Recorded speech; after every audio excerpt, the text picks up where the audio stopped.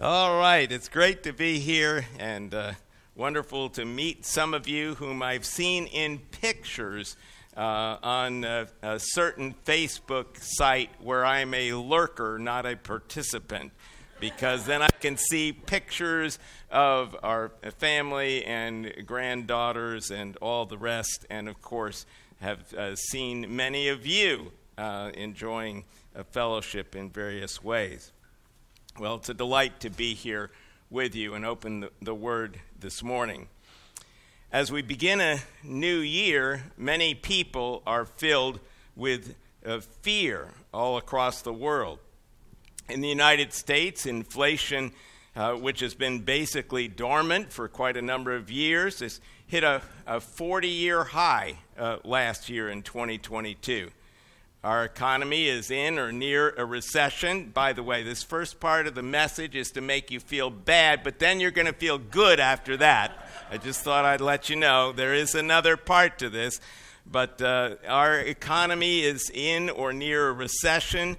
Mortgage rates have doubled in the past 6 months, and the stock market has dropped to 20% in the past year. And all of that means that economically speaking, many of us are hurting, and there's no indication that things will turn around soon. But globally, now I told you it's going to get a little worse here, things are actually far worse than here in America. Iran has made huge nuclear advances, is selling weapons to Russia. North Korea, their leader, Kim Jong-un, has launched a record number of missiles threatening South Korea and other places. Chinese leader Xi Jinping is conducting military drills around Taiwan, threatening to invade.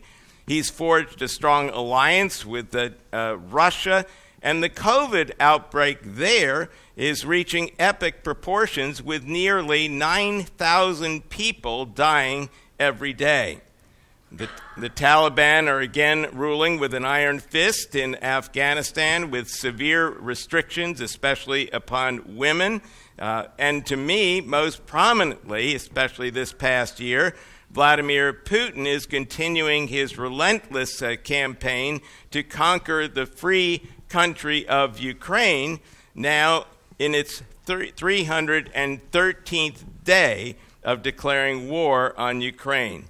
In the last few months, Putin has been launching its missile attacks against vital infrastructures in Ukraine, leaving much of the country without electricity.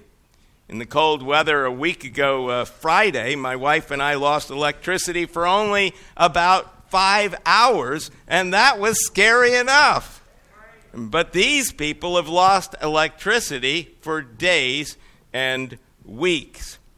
My friend and former student, Yegor Kharlamov, told me 2 nights ago that his mother is still living in their hometown of Kherson, Ukraine, and she hasn't had electricity, internet, or heat for weeks. Just yesterday, in what one official described as a terror on New Year's Eve, Russia fired more than 20 cruise missiles at targets in Ukraine. Beth McCall, a 29-year-old columnist for several major periodicals, wrote last week, "Approaching 2023, I feel anxious and unsure. The world feels less stable and less forgiving than ever, and I'm nervous about what's coming next." Some are even afraid of having a baby during these uncertain times. This one woman who decided to have herself sterilized said, "I don't want to bring any more children into this crazy world." Yes, many folks are heading into this new year full of fear. Yet, as I ponder the Christmas story, and I still haven't forgotten the Christmas story, I get to wear this tie only a couple of times each year, so I'm still wearing it. If there's a manger scene on here, and so we've got Christmas not quite yet in the rear view mirror, especially in our house where we keep the Christmas tree and Christmas decorations on quite a while after Christmas. Anyway, as I ponder the Christmas story over and over again, the message is, fear not. It's what the angel Gabriel said to Zacharias when he announced that his wife would bear John the Baptist in Luke 1:13. It's what the angel Gabriel said to Mary in announcing that she would bear Jesus in Luke 1:30. It's what the angel said to Joseph when telling him that it was okay to take Mary as his wife even though she was already pregnant. And of course, it's what the angel told the shepherds in the field that night in the Savior's birth in Bethlehem in Luke 2:10. Fear not, for behold, I bring you good tidings of great joy, which shall be to all people. As Christians, because of Christ's birth, death, and resurrection, we have little to fear. So as we enter this new year, my prayer is that this message will be an encouragement to you to have a new year free of fear and full of confidence in the Lord. Well, what's the key to a new year free of fear? In a nutshell, I think we need to do what the writer to the Hebrews says in Hebrews chapter 3, verse 1, which is actually the very next verse after the scripture that I'm going to speak on this morning. We need to consider Christ. We need to consider Christ. Consider Christ and his work on our behalf. In particular this morning, I'd like us to look at Hebrews chapter 2, verses 14 through 18, which gives us a great summary of the reason Christ came to earth in the first place and provides great encouragement to us as believers. And by the way, your pastor mentioned that I love to preach and teach from the Old Testament. And if I'm ever invited back sometime in the future, and I don't know whether that will ever happen, but if it does happen, then I'll probably delight in preaching something from the Old Testament, possibly even the book of Isaiah, which is my favorite Old Testament book. But here, this message really for New Year's Day really struck me here in Hebrews chapter 2 and 14, verses 14 through 18. This passage comes at the end of a long section in the book of Hebrews from chapter 1, verse 4 to chapter 2, verse 18, which stresses that Christ is superior to the angels in every way. This argument was made by quoting 7 Old Testament passages in chapter 1, then continued in chapter 2 by showing that the purpose for Christ coming into the world was far greater than that of the angels. And in the immediately preceding section to our passage, in verses 10 to 13 of Hebrews 2, the writer shows that Christ identified with humanity in his incarnation and suffering.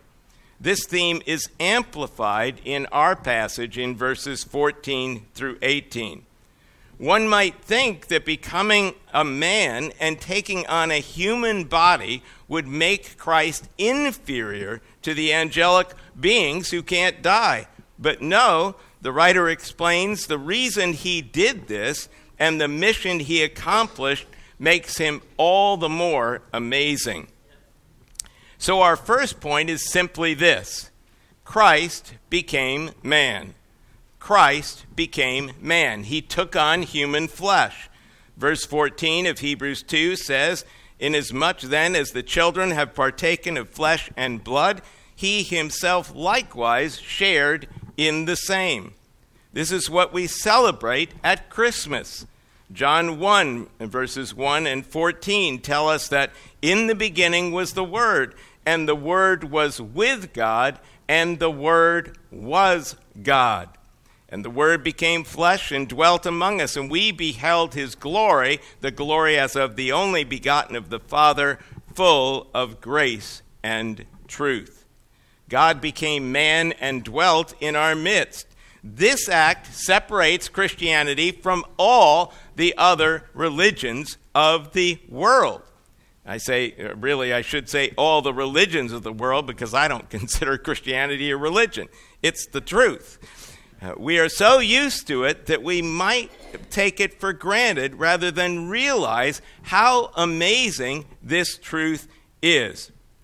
It's interesting that throughout church history, even to the present, there have been two wrong views of the nature of Christ. One says that Christ was fully God, but not fully human. This view denies Christ's humanity. But verse 14 says that he was fully human. He shared in flesh and blood just like ours. Others say that Christ was simply a man, but not God. In other words, they deny Christ's deity. But of course, John 1, verses 1 and 14 that we just quoted shows that Christ is fully God as well. It's interesting because the Jehovah's Witnesses, they try to somehow weasel out of John 1:1, and the word was God, but they can't do it. The Greek grammar won't let them get out of that verse. No, Christ is fully God. Now, it's a mystery to be sure. And if you hear anybody explaining the mystery perfectly well, I'd love to hear it because I've lived a while now. Some of you have lived longer than me, and I don't think you've ever heard it explained perfectly because I don't think we as finite human beings are able to comprehend it. And that's okay. You know, I'm fine with not understanding things, but I trust Him. I trust the Lord who knows all these things, and He's revealed them in His Word. And that I can be confident of. It doesn't mean I got to understand everything perfectly, because if that's the case, guess what? I don't. And certainly the Trinity, do you understand that? Oh, yes, I can give you the triple point of water. I can give you all the analogies in the world, but none of them fully explains the Trinity. Same with Christ being fully God and fully man. It is a mystery, but it's what the Scripture tells us. And so that's we can't solve the mystery by explaining away either His full humanity or His full deity. To me, it is sad that millions of people see Christmas as the birth of that wonderful baby Jesus in the manger, but they never acknowledge that He is God or fully understand why He had to become flesh in the first place. But why did Christ, the second person of the Trinity, become man? Many folks think of Jesus as a great man, a great teacher, perhaps one of the greatest men of all time.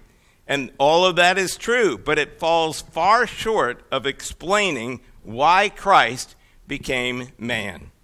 The second part of verse 14 explains it. Christ became man in order to die. Christ became man in order to die. If you've missed this about Christmas, you've missed it all.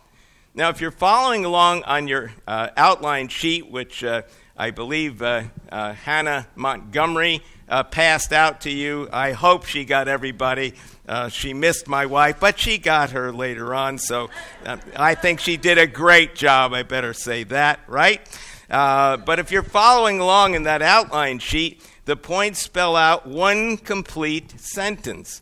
The second point is that Christ became man so that by dying on the cross. It's continuing a sentence, so it's not a great second point, but in fact it's a fabulous second point in its meaning, not maybe in the grammar. So that by dying on the cross, He became man to die. But really, dying was not the purpose. The little Greek phrase here shows means or agency through death. Death was a means to the end. And we'll look at that in just a moment. But everything else mentioned in verses 14 to 18 hinges on His death. A few verses earlier, in verse 9, the writer explains that by dying, Christ tasted death for everyone. He died as our substitute in our place and for our sins. Paul explains the gospel in a nutshell in 1 Corinthians 15, verses 3 and 4. Christ died for our sins according to the Scriptures, and that He was buried, and that He rose again the third day according to the Scriptures. Christ became man, not just to set a good example, though He did, not just to give great teaching, though he did, not just to work miracles and heal people, though he did, but Christ became man to die. That's why it's fitting that a few days after Christmas, celebrating the birth of our Savior, usually on the first or second Sunday after New Year's, in many churches, we come to the communion table, celebrating his death. We celebrate Christ's birth once a year, but his death, most churches celebrate at least 12 times in a year. He was born to die. But what did his death accomplish?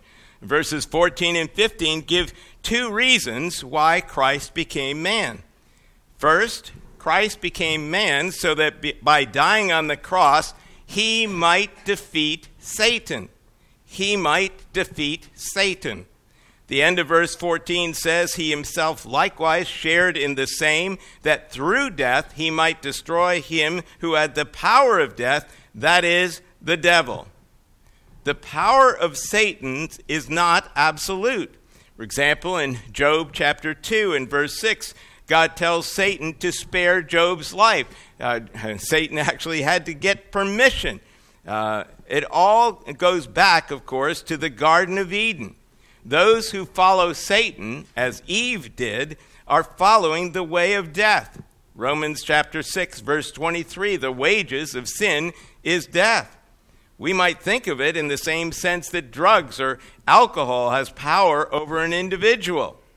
But the death of Christ ended Satan's power because it reversed the effects of the fall. The Greek word translated destroy in the New King James and ESV literally means rendered inoperative. NASB has rendered powerless, which I think captures the meaning a little better. The devil is incapacitated. He is impotent. According to John 12:31, this began at the cross.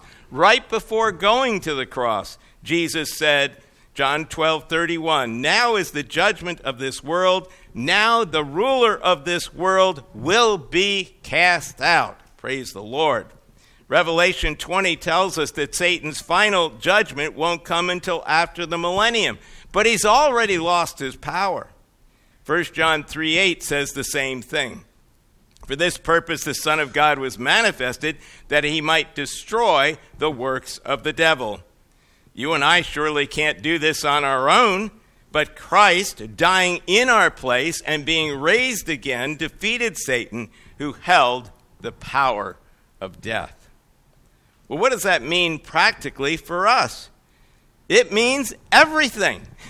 If the captor is defeated, the captives can go free. That happened at the end of World War II with the defeat of Hitler. And in more recent days, when the Taliban were defeated in Afghanistan in late 2001, those who had been captives and in terror for their lives were automatically relieved of those fears. Sadly, after the U.S. withdrawal of forces in Afghanistan 20 years later, in August 2021, the Taliban are now firmly back in control, tragically demonstrating that the only true and lasting victories in this sin-stained world are those that are going to be accomplished by the Lord when he returns again at his second coming. Because his defeat of Satan will usher in a new age, and there will be no more bondage to our captor, Satan. So here in verse 15, the second reason why Christ became man is given. Christ became man so that by dying on the cross, he might not only defeat Satan, but also deliver us from fear of death. Deliver us from fear of death. As verse 15 says, and release those who through fear of death were all their lifetime subject to bondage. Since Satan, our captor, has been defeated, and with him death's power, we are set free from fear. I'm going to amplify on this for just a little bit, so just bear with me. I'll be done and get to the next point eventually. But this is a key point. This is sort of the key point for me of the whole message. In his book, on the World's Religions, author Hustad Smith attempts to explain the essence of all the major religions of the world. When he gets to Christianity, he traces the growth to, and I quote, the love and joy in the early Christians, end quote. The reason for their love and joy, he writes, and I quote, is that 3 intolerable burdens had suddenly and dramatically been lifted from their shoulders. The first of these was fear, including the fear of death. We have the word of Carl Jung that he never met a patient over 40 whose problems did not root back to fear of approaching death. The reason the Christians could not be intimidated by the lions and even sang as they entered the arena was that Jesus' counsel, "Fear not, for I am with you," worked for them. Hustad adds that the second burden from which they had been released was guilt, and the third, self-centeredness. But the first was fear of death. You know, usually people hide their fear of death quite nicely. We rarely talk about it. And when we do, we use euphemisms to soften the blow. From the rather silly, at least in my view, he kicked the bucket. He kicked the bucket? Really? I mean, whack. You know, that'd be very interesting, but I do understand. And by the way, I understand. And by the way, there are about 3 or 4 different origins from the phrase kick the bucket. So if you're going to tell me after the service, what it really comes from, well, I understand. There's about 4 or 5 different ideas, and they all are sure that they're right. Well, that's rather silly in my thinking, but more accepted, and I've probably used it myself. He passed away. And we do everything possible to shield ourselves from death.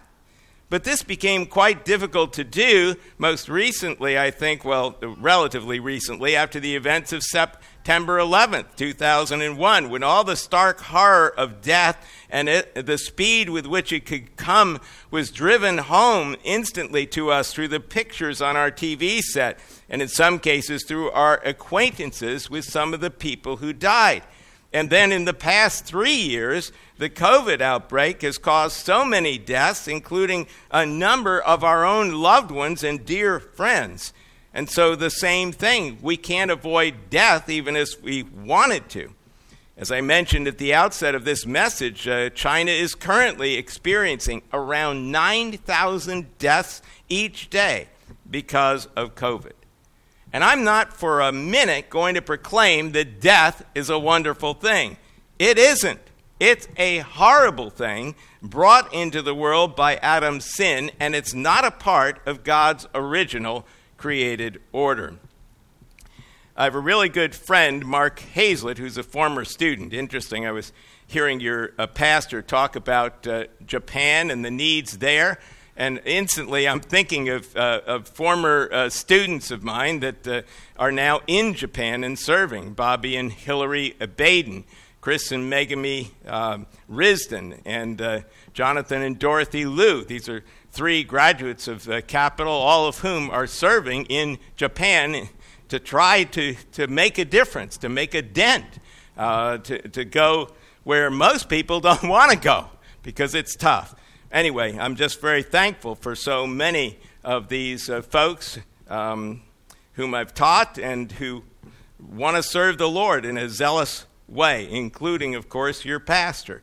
Mark Hazlett is not only a former student, but one of my best friends, other than my own family. I better say that with a bunch of family right here. But other than that, I would say Mark is one of my absolute best friends I've known for almost 20 years. He's been in full-time ministry, devoting himself in mobilizing people to preach Christ all around the world.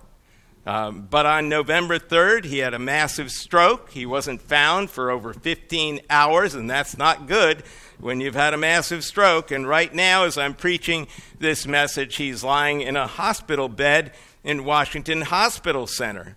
Well, I visited him 5 times since, and let me tell you, the first 4 times I thought I'm not sure he's ever going to regain consciousness or be able to talk again. But then just 2 days ago, and this is why it's so fresh in my mind, Mark not only opened his eyes when I came to visit him, but he greeted me with his normal, "Hi, Dr. Beal," and tried to have a conversation. And we actually tried to even, I know this will find strange for some of you, but we even tried to joke around a little bit, although it was very difficult for him to speak. So now there is gloriously some hope that he may recover to some sense of normalcy. I don't know what that looks like. His entire left side is paralyzed, etc.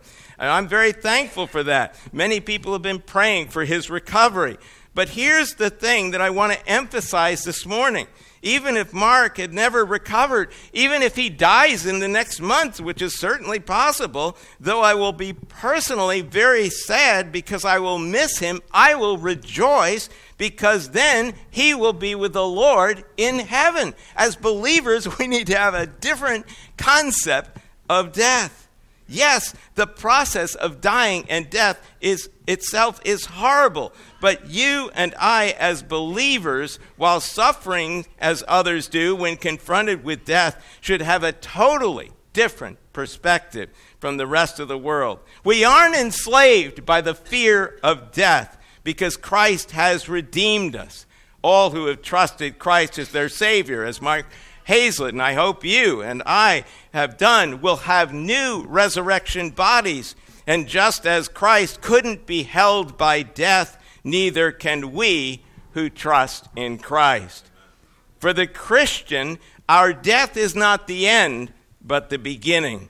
And I, for one, would surely rather have my new resurrection body in all its perfection than this old model, which is crumbling more every day. And I believe there could be a couple amens here when I talk about bodies crumbling every day. I've got an insulin pump here of type 1 diabetic for almost 60 years. I've got an insulin pump. I've got a continuous glucose sensor, etc., and all of these nice devices, which I'm very thankful for. But my goodness, I've even got something that is measuring the temperature of my feet. If you wonder why I didn't stand up when he told us to stand up, it wasn't that I was being disobedient to your pastor. I would never be disobedient. Well, I might. But anyway, but because I'm not supposed to stand that much, and I thought, well, I'm going to be standing here for a while, so I better be careful because otherwise the temperature in the feet gets up. And well, anyway, it's a problem. You get the idea. So my body is dying. That's as much information as I never even thought I was going to be sharing that. It's not in my notes, and it probably shouldn't have been said. But the point is, I just wanted to illustrate my body is crumbling. It's not crumbling super duper fast, but you never know. You know, Mark Hazlett, I picked him up from the airport 4 days before he had a stroke. And he was out in Seattle, Washington at a conference with his mission board. And, I had no idea when I talked to him then. I thought it might, up until 2 days ago, I thought that might be the last conversation I ever have with him.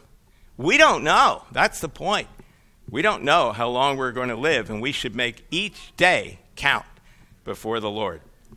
Well, listen to these glorious words from 1 Corinthians 15, that great resurrection chapter, which Pastor Rod already read, but I want to read it again because it's such an incredible passage. Paul writes, beginning in verse 19, "If in this life only we have hope in Christ, we are of all men the most pitiable.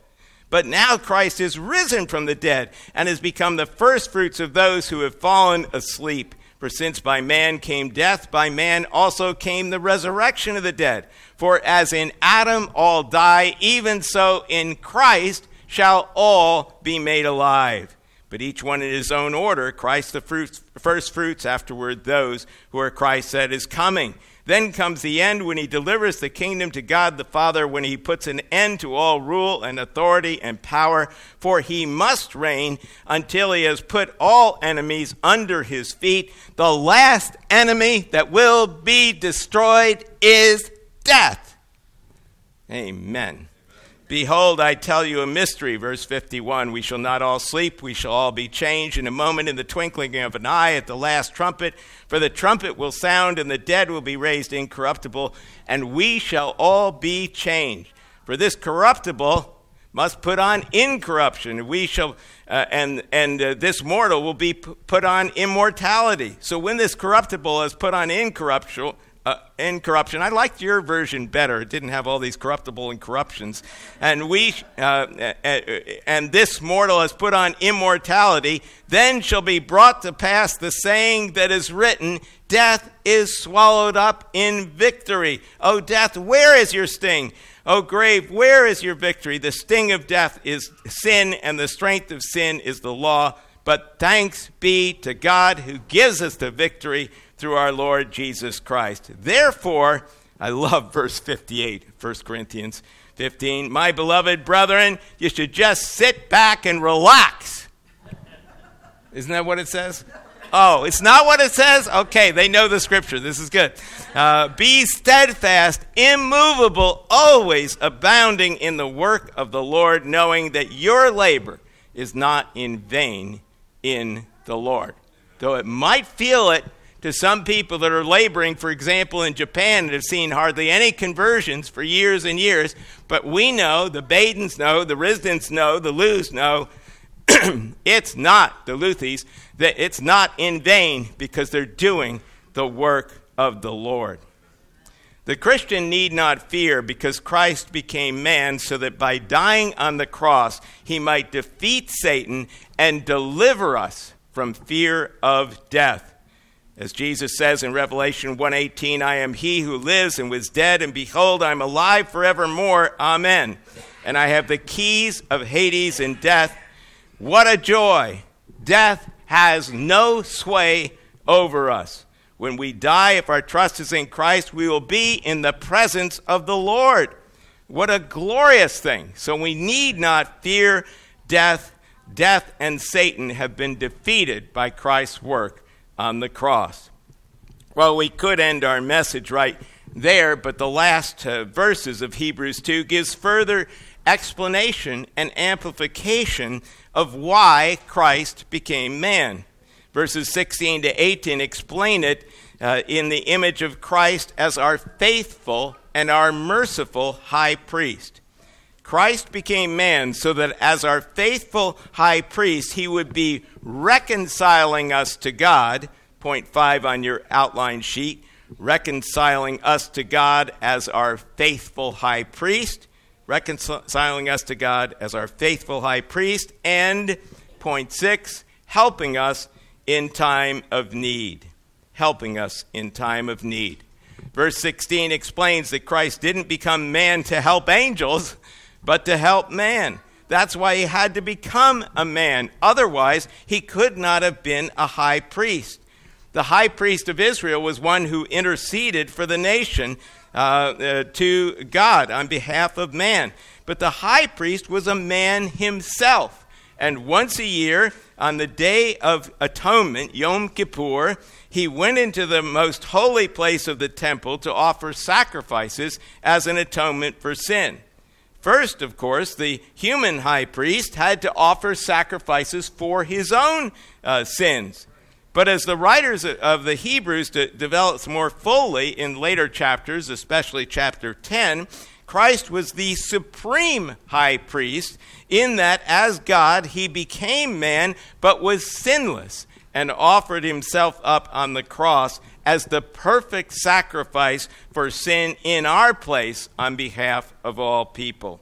So Christ's purpose in becoming man was to reconcile us to God, as this text puts it, to make atonement or propitiation, satisfaction for the sins of the people. You and I can't get to God on our own. The reason is that sin separates us from God and from his holy standards. So we deserve to die and live an eternity in hell apart from him. But God loved us so much that he sent his own son, Jesus Christ, to become man and take the penalty for our sin upon himself. As 2 Corinthians 5:21 says, God made him who knew no sin referring to Christ, to be sin for us, that we might become the righteousness of God in him.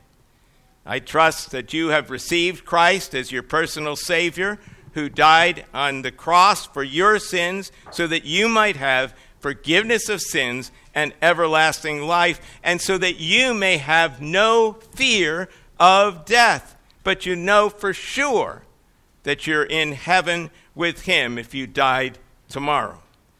And if you don't have that assurance, I urge you to trust in Christ and to do it today, because we don't know how many days we have left on this earth.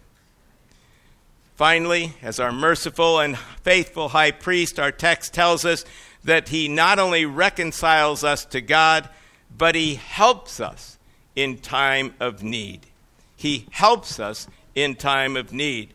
Verse 18 says, "For in that he himself has suffered being tempted, he's able to help those who are tempted." Sometimes when you and I are going through some difficult times, we might say to other people, "You wouldn't understand." Some things you have to experience yourself in order to understand the situation fully. I relatively recently worked through the book of Job in my Sunday school class at our church. And Job lamented many times that no one really understood his situation. And for sure, his three friends, so-called friends, didn't. They didn't get it. Well, this verse tells us that we have one who understands, because he's both suffered and gone through temptation himself. He knows what you and I are going through right now. This verse tells us that he wants to help us through it. I talked to a friend recently, being through all kinds of troubles and difficulties, but I hadn't called this person in quite a while. And I didn't know any of this. I said, "Why didn't you call me?" He said, "Yeah, I should have." Yeah, you should have, because then we can pray together. We can encourage one another together. And I'm not necessarily suggesting that you burden your pastor with every single little thing. You've got an ingrown toenail or something like that. But really, I'm sure he delights in hearing of things that are troubling you, because otherwise, if we don't know, if we keep it all to ourselves, guess what? We're actually not availing ourselves of a way that God encourages us, that other believers can come alongside and encourage, even if we don't completely understand what that person is going through. But even so, even if there was nobody else around, we know that Christ understands. And what a blessing that is. Hebrews 4:14-16 amplifies this point further. "Seeing then that we have a great high priest who has passed through the heavens, Jesus, the Son of God, let us hold fast our confession. For we do not have a high priest who cannot sympathize with our weaknesses, but was in all points tempted as we are, yet without sin. Let us therefore come boldly to the throne of grace, that we may obtain mercy and find grace to help in time of need." What a joy to have a high priest who both paid the penalty for our sins, reconciling us to God, and who sympathizes with all that you and I are going through right now. So as we conclude, I'd like to suggest three practical implications from this text in Hebrews chapter 2. First, if we've trusted in Christ, we need not fear death. But instead, we should rejoice in the Lord Jesus Christ, who has delivered us. If death is truly swallowed up in victory, and Jesus holds the keys of death, you and I should have a different attitude toward death from the non-believer, because we know what lies ahead. Second, we need not fear difficult circumstances. We need not fear difficult circumstances, but instead we should boldly call on Christ, who is waiting to help us. What an amazing truth that we can call on the eternal God of the universe. Some people say, "Oh, pray to Mary." Well, Mary's not going to help you. No, we pray to the Lord Jesus Christ. We can pray to God himself with no intermediaries whatsoever. What a joy that is. What an amazing truth. We can go to the eternal God of the universe, our merciful and faithful high priest, the Lord Jesus Christ, to help us in times of trial. And finally, you and I should boldly declare the good news of Christ to all those around us who are still living in fear. We should be a living demonstration of Christ's love and his mercy to those around us. And when they ask a reason for the hope that is in us, 1 Peter 3:18 tells us, we should be prepared and eager to tell them of this glorious gospel, that Christ became man, so that by dying on the cross he might defeat Satan and deliver us from fear of death, reconciling us to God and helping us in time of need. Hallelujah. What a Savior. Let's pray together.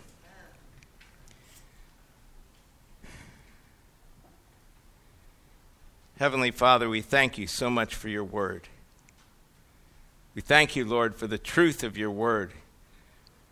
Yes, as we look at the world around us in various ways, in many ways that I didn't even mention this morning, we can see that our nation in particular seems to be turning its back on you. But Father, we realize that in this nation, in nations all around the world, there are still people that trust in Christ, that believe in your word. And we rejoice in that because this is the truth that is certain. Father, there is nothing that we need to fear. If we don't need to fear death, there's nothing else that anyone can do. Yes, we might get into some situations that are difficult and hard, and for a moment we might be afraid. But then we realize that we can call upon you, our great and wonderful high priest. And we can rest in you, Lord, and in all that you have done and continue to do for us. Father, I would pray above all, I pray if there's anyone here this morning that's never trusted in Christ as their Savior, that they would do so even today. But I would pray for the rest of us that have trusted Christ, Lord, that we would proclaim this word and this message to those around us, Lord. Give us opportunity and give us boldness. Give us the words to say. Yes, people will sometimes laugh at us because they don't think or they don't understand the truth. But I pray, Father, you would help us to be diligent and faithful ambassadors of your word, of the Lord Jesus Christ, both in word and in our actions as well. We pray that you'd give us many opportunities to do so, Lord, in this coming year. We pray this in Jesus' precious name with thanksgiving.